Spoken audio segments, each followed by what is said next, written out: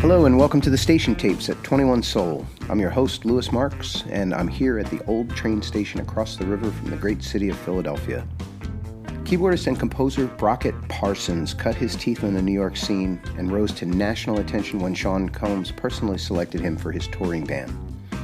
Many know Brockett as the keyboard player in Lady Gaga's band, but it was his appearance on the 2017 Super Bowl halftime show that most will remember, as he debuted a new invention that he and some close friends developed, the PianoArc 360 keyboard.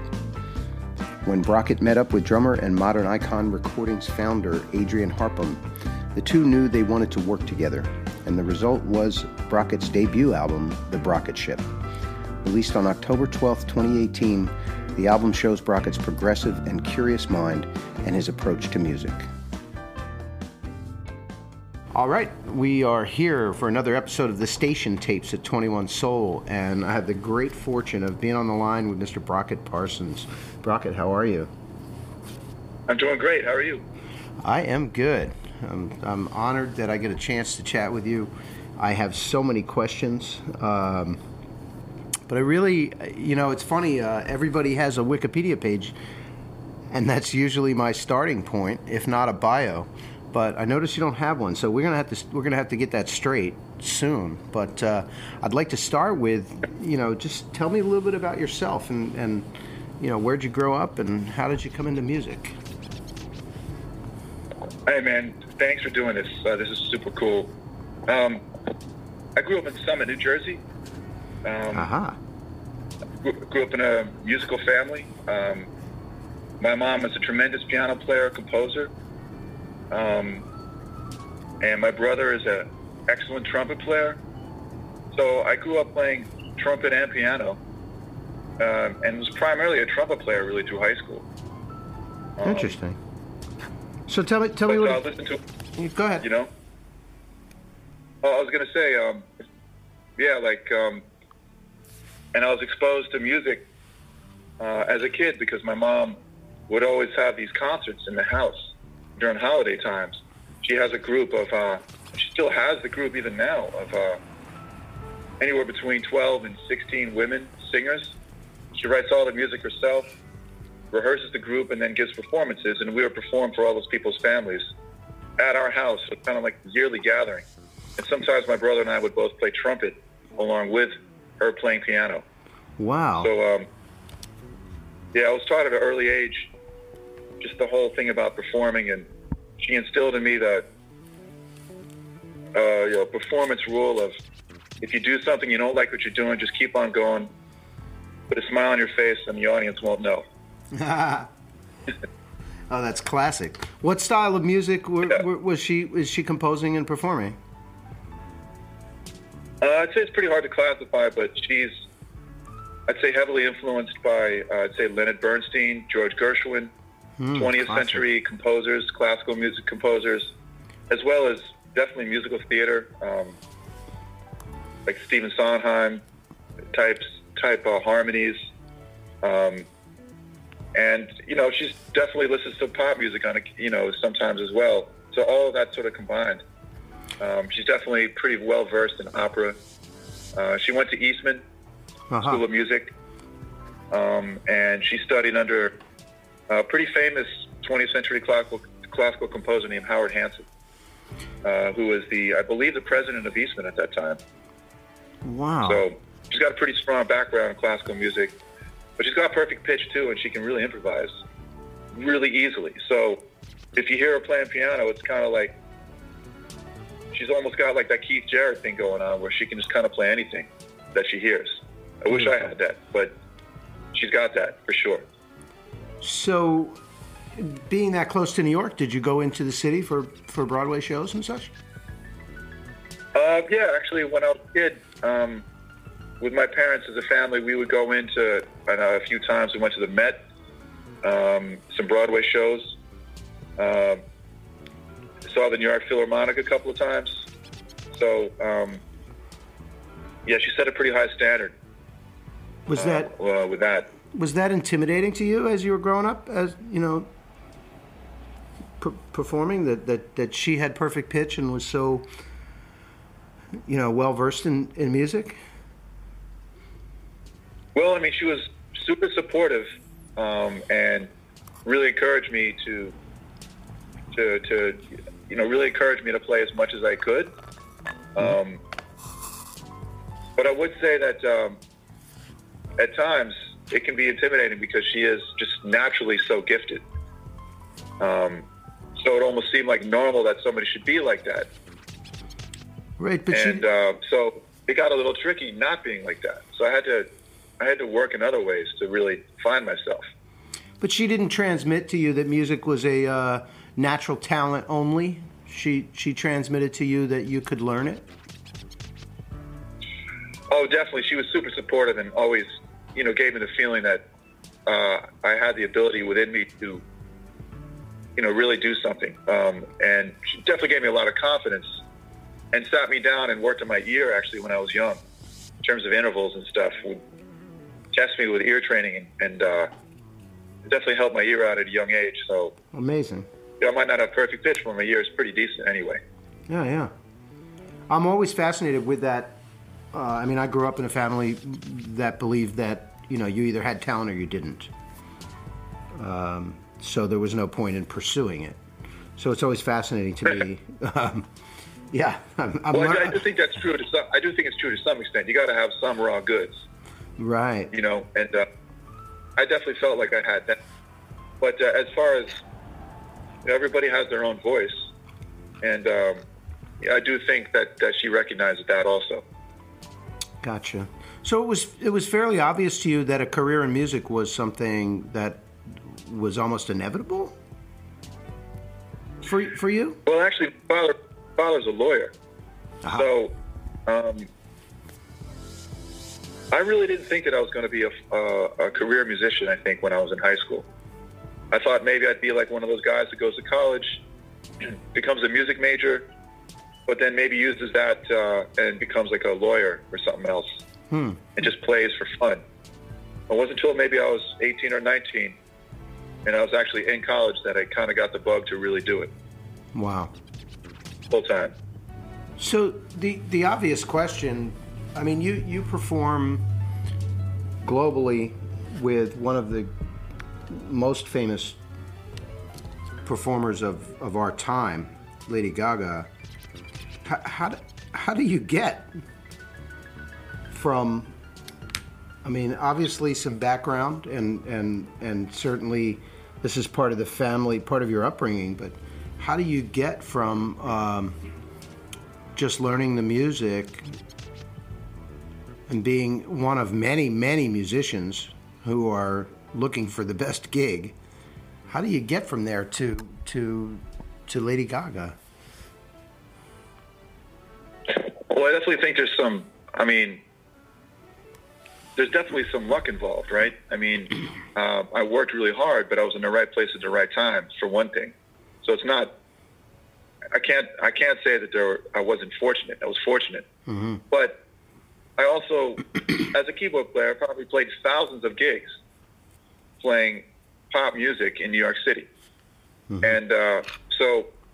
And in Boston. And with a whole bunch of dozens of different bands. So if you think about it, if you're playing in cover bands, the skill that you have to develop to play that music, that's what you're doing when you play with a pop artist. You're playing a song, you're learning the parts, you're trying to execute them at a super high level. If you play in a really good local cover band, there's no better way to develop those skills than to just do that over and over and over again. And you get faster at it. As a keyboard player, also having an ability to develop sounds is important. And being able to play more than one part at the same time. And, listening to hip-hop and different styles and being able to change and melt with the times, that's important too. Mm-hmm. And I just did that for years and years and just kept at it and got better. And then went to an audition. But because I'd been to so many different musical experiences in my life up until that point, I was ready. Were you? And I was fortunate. Were you ready for the sheer magnitude of performing on a big stage with so many people in the audience? Can you describe that That first time when you recognized the magnitude of that level of performance? Well, I'd done a few tours before that, where I played in front of some big crowds, but not quite of that magnitude, as you mentioned. And I don't know. Honestly, it didn't feel that different than, playing in front of 15,000 people didn't feel that different than playing in front of 5,000. I don't know why. For me, it just didn't. I almost think, in a way, playing in front of that many people, there's certainly more pressure because, things have to go right. There's a lot on the line when you're playing in an organization that has so much invested, a massive tour in front of tons of people. It can be intimidating, but the crowd is just so amped to see the show anyway. I almost think it's easier in a way because the crowd is already hyped. Right. So the key is to have fun with it and not be afraid, but enjoy it. And that's where being a musician and being a performer is really the key is, do you enjoy what you're doing? Well, when I'm playing in front of a big crowd, I enjoy the energy, and it's super fun. It's the same energy that you have when you play in front of a smaller crowd. If they're into it, they're into it. Right. It's just magnified. But I'd say that playing in front of a huge crowd can sometimes be even easier than playing in front of a small crowd. It's not easy, but it's just the same principle applies. Everybody's in the game. You just got, yeah. Yeah. Everybody's in the game. I will say right? one thing though: when you play in front of a big crowd like that, there are some sonic things that are different. In that, because the place is bigger, the sound choices that you have, and the choices that you make as a musician to fit the room, you need to be a little bit different. You might need to be a little simpler on how you play, because it translates better in a large venue when you play with a little more simply and with more power and bigger sounds. For example, you might have to take some reverb off that patch that you had tons of reverb on, because the place is already so big that there's natural reverb in the place, and if you have a lot of reverb on it, it just doesn't cut into the crowd. So that's stuff that you just learn from doing that. But it's just like, if you play in a small room and it's super dry, you might want to put some delay in that sound if you're trying to make it sound warm. It's just you change with where you are. Right. And what's the learning process with that? Is that kind of in the moment that you're feeling or hearing that, or is that sort of from reviewing, last night's show? It's all of that. Both. You might listen to what you did the night before, or, as a band, you might talk about it, talk to the music director about it. He's going to have some ideas about it, let you know, hey, maybe we need to tighten that sound up a little bit, or make that sound a little bigger. Maybe you need to have another layer underneath that sound. Also, the speakers are so much bigger in a big crowd, in a big venue, that sometimes if you're playing by yourself as a keyboard player and you have to fill something up, you have to fill up the entire sonic spectrum. It gets amplified more. So, if you're at a club and you're playing with a few, like, for example, when I was in New York City playing Cafe Wah, I was playing with 3 guitar players. So there's 3 guitar players and a keyboard player, and there's a lot of mid-range happening with everyone. So I had to have a little bit more high-end to cut through all that. And if I had some low-end stuff on my patches, it would sometimes get lost because it was a small club with no natural reverb at all, and it just got muddy. But if I'm playing in a big venue and I have to play something that sounds really big, if I have too much high end on the sound, it becomes amplified and gets really annoying when it gets turned up at a large volume. Like, when you go to a concert and the sound isn't quite right, when the highs come in, it just bleeds your ear.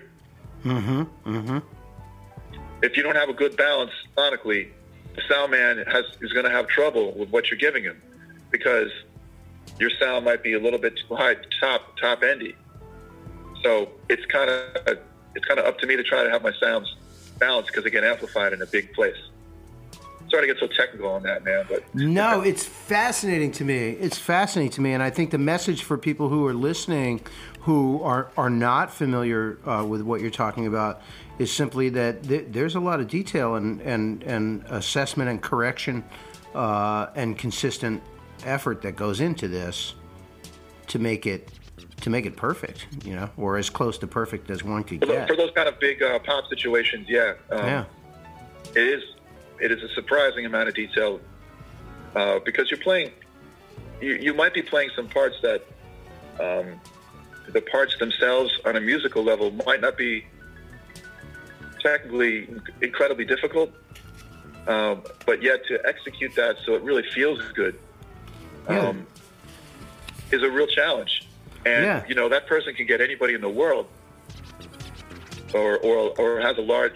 Can pretty much get anybody because it's a good gig. Yep. So the onus is on you to be the best person at delivering that emotion. So you have to really study that stuff. It's an art just like anything else. I get it. Some guys are really, really good at that, you know, and have made careers just being incredibly good at playing pop music and playing the right stuff at the right time. Perfect. I get it. You know, I grew up in a time when, you know, we went from small venue to big venue. I mean, when I first started seeing shows, the biggest venue was, you know, maybe 15,000. You know, and it just started happening. It was interesting because it was the time when hockey started to become popular in the United States. So now people could that was the biggest place you could play was a hockey rink, right? Right.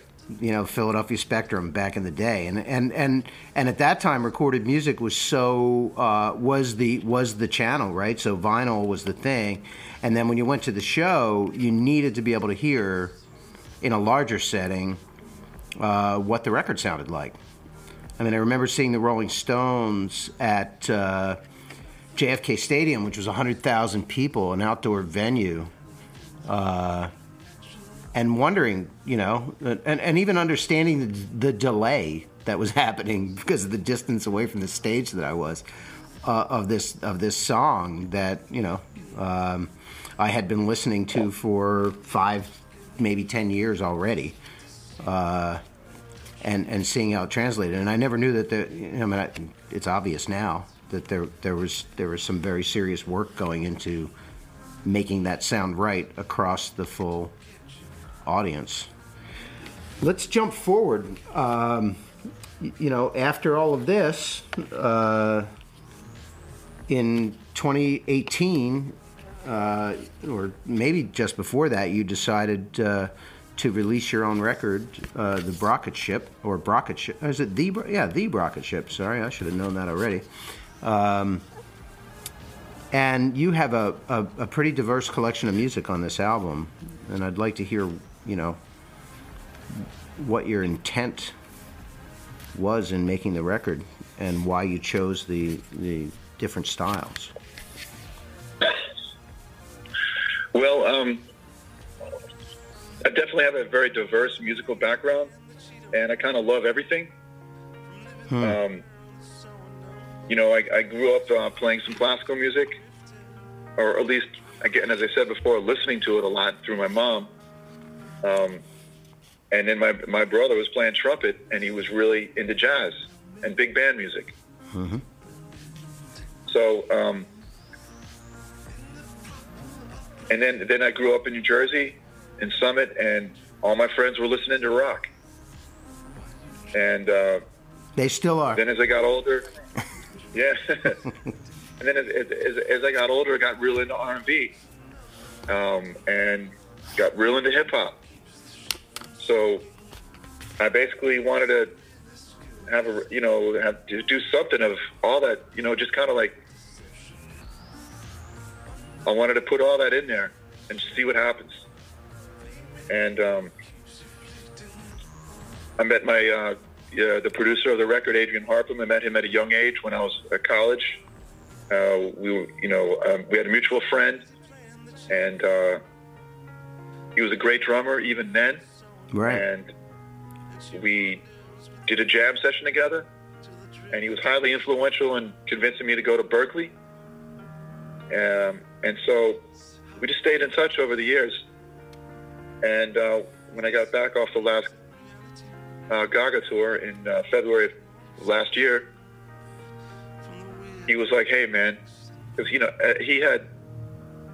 done a lot of production over the years, especially recently, and he's like, "You should make a record. Let's do it," because we had been talking about it for quite some time, and I had completed no projects on my own ever in all this time, and I had some free time, and he was available, and I just said, "What's it going to take? Let's do this. Let's make this a first priority. Nice. Let's get it done by the summer," and we did it. I didn't know that you and Adrian knew each other for so long. Yeah.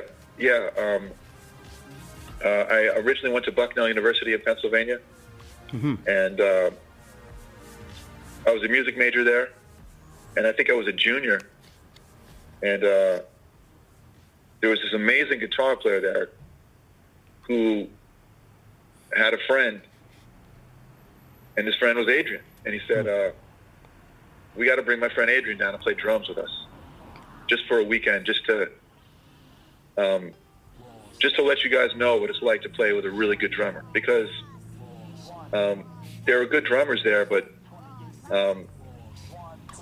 nobody was really looking like they were going to be a drummer as a career.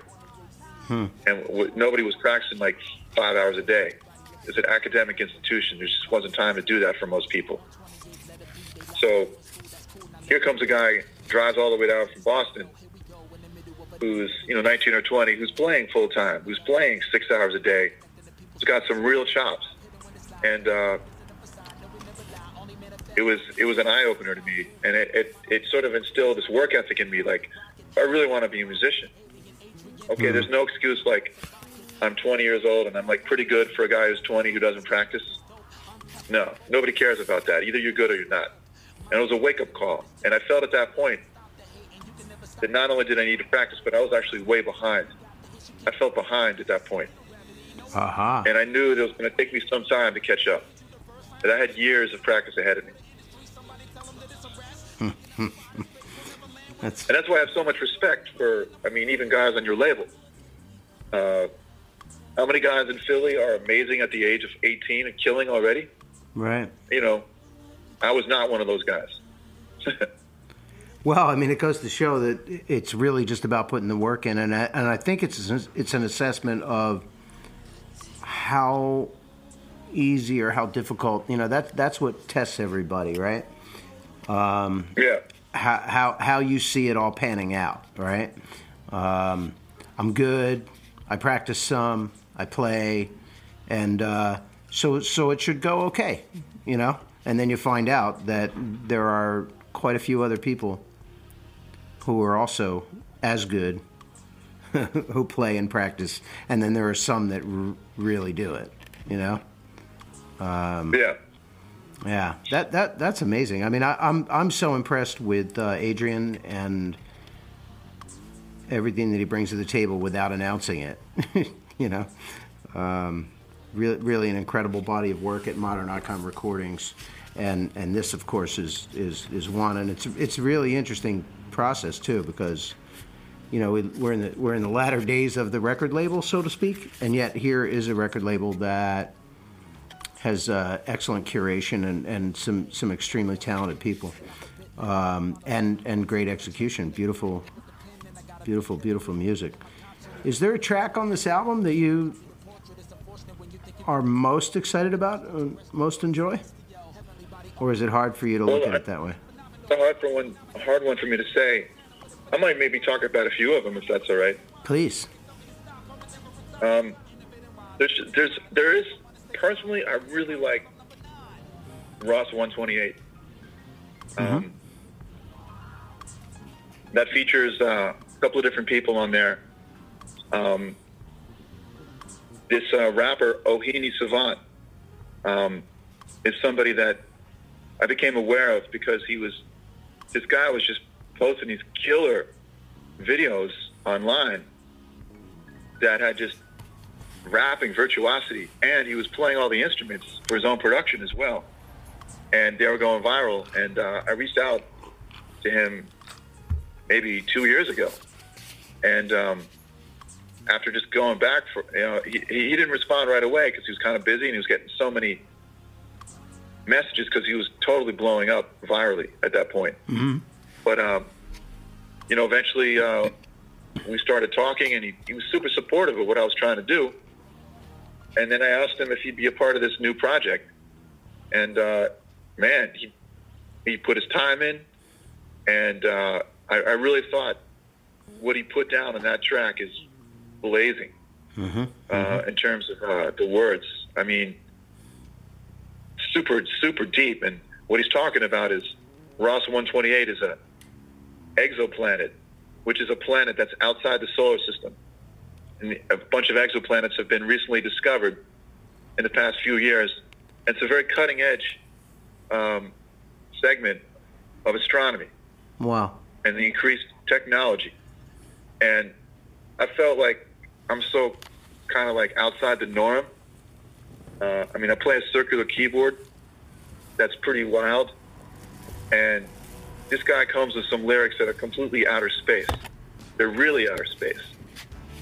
And then we're fortunate enough to get Mono Neon to play bass on that track, who in my opinion is maybe like the most relevant bass player right now. Mm-hmm. Or one of them at least, but completely changing the game right now. To have both those guys. And then Adrian had a friend, really great singer, AC Lincoln, who dropped a hook on there. And we're really fortunate to have him contribute as well. I just really like that track. Everybody has a different opinion. Oh, it's an interesting... about what the favorite style of music is. It's not for everybody. But if you're into hip-hop and you're into pushing the envelope a little bit and some really good bass playing, I like that track. I think it pulls everything together. That's the beauty of it. I mean, it's like, a little hip-hop and the bass and a vibe, in a groove. So... What else? What's another fave?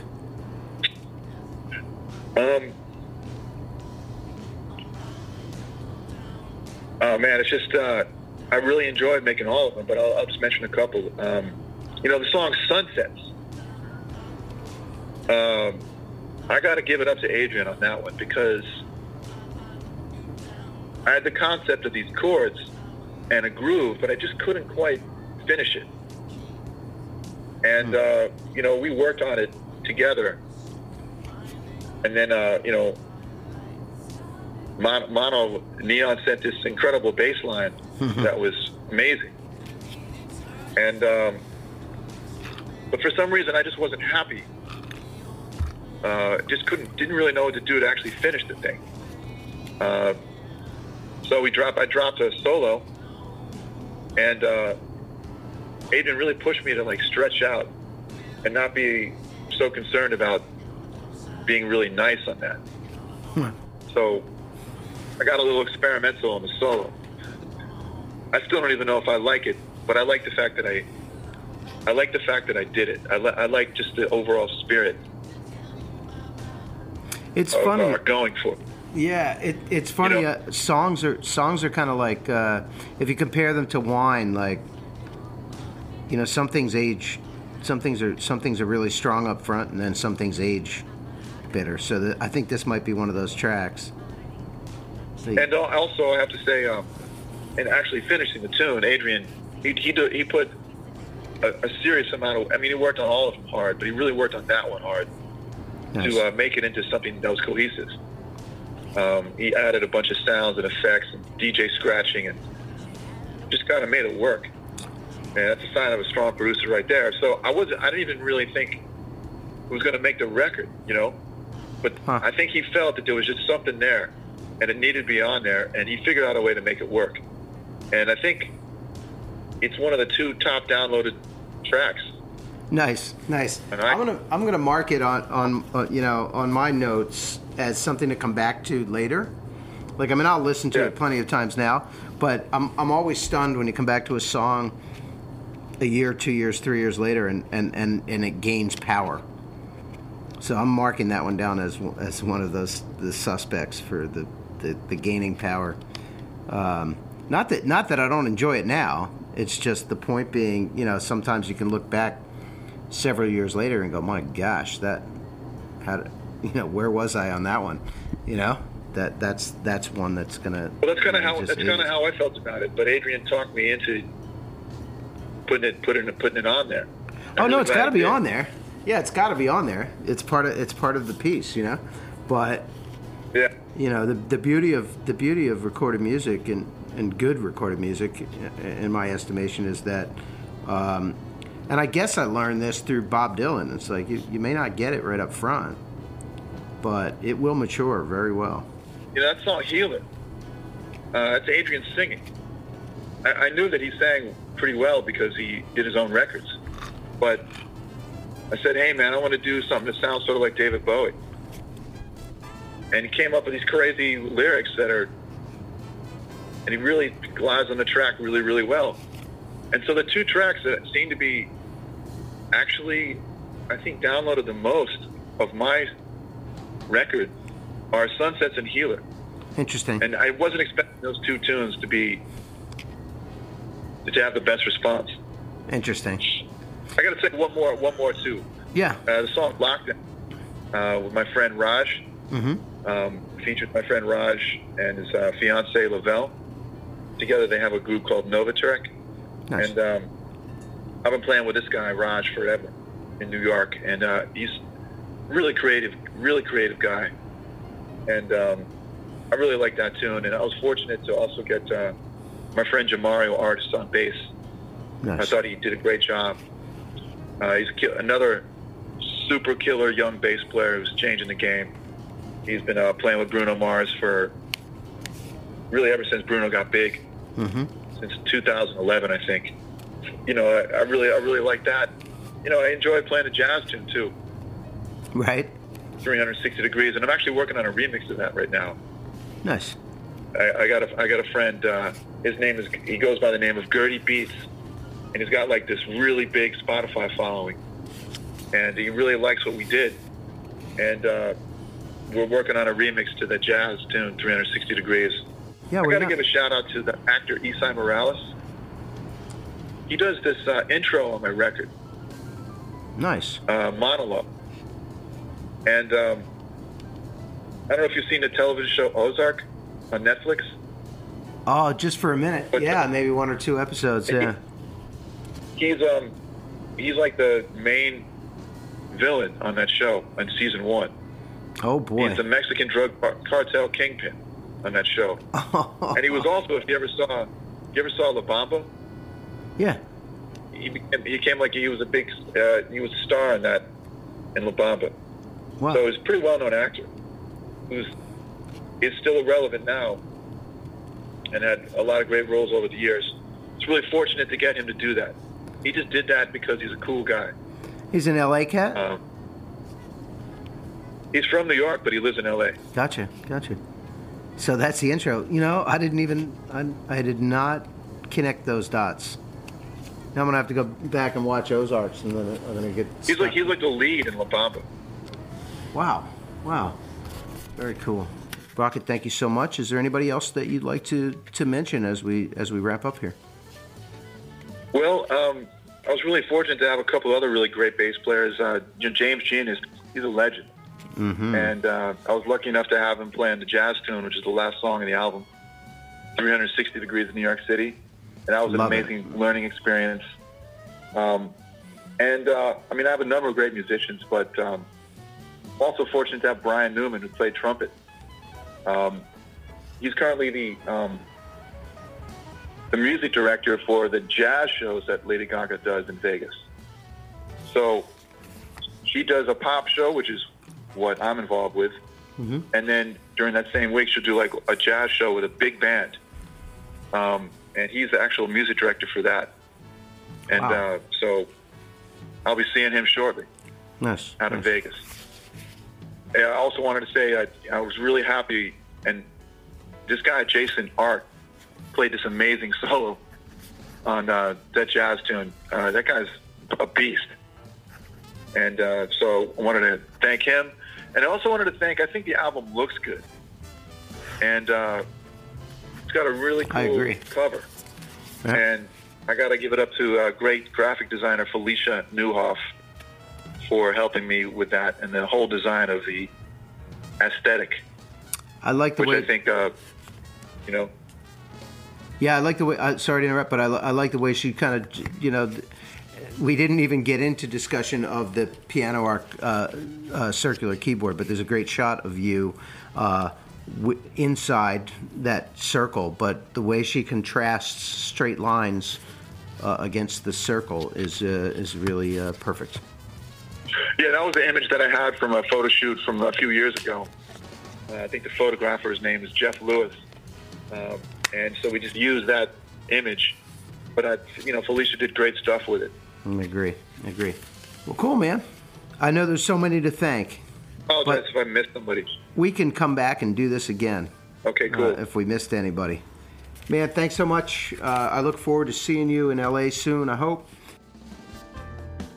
Thank you all for tuning in to the Station Tapes. If you like what we do, please subscribe on Mixcloud at 21 Soul. You can also find us on Stitcher, iTunes, Google, and wherever else pods are cast. Our video interview series is available on YouTube at Ropeadope99, and you can find out more about the artists we speak with at ropeadope.com. Thanks to the 21 Soul team, Nick Perry and Steven Jashevsky on production, Larry Yetman on video, and the great Fabian Brown on the creativity and positive energy tip. Our theme song is from Red Hook Soul by saxophonist Michael Blake. You can find out more about Michael Blake at michaelblake.bandcamp.com or on your favorite streaming service. Finally, thanks to all of you who keep the flame burning for independent quality music, to the musicians who pour their creativity into the world, and to those of you who are taking the time to listen. We hope you enjoy the show.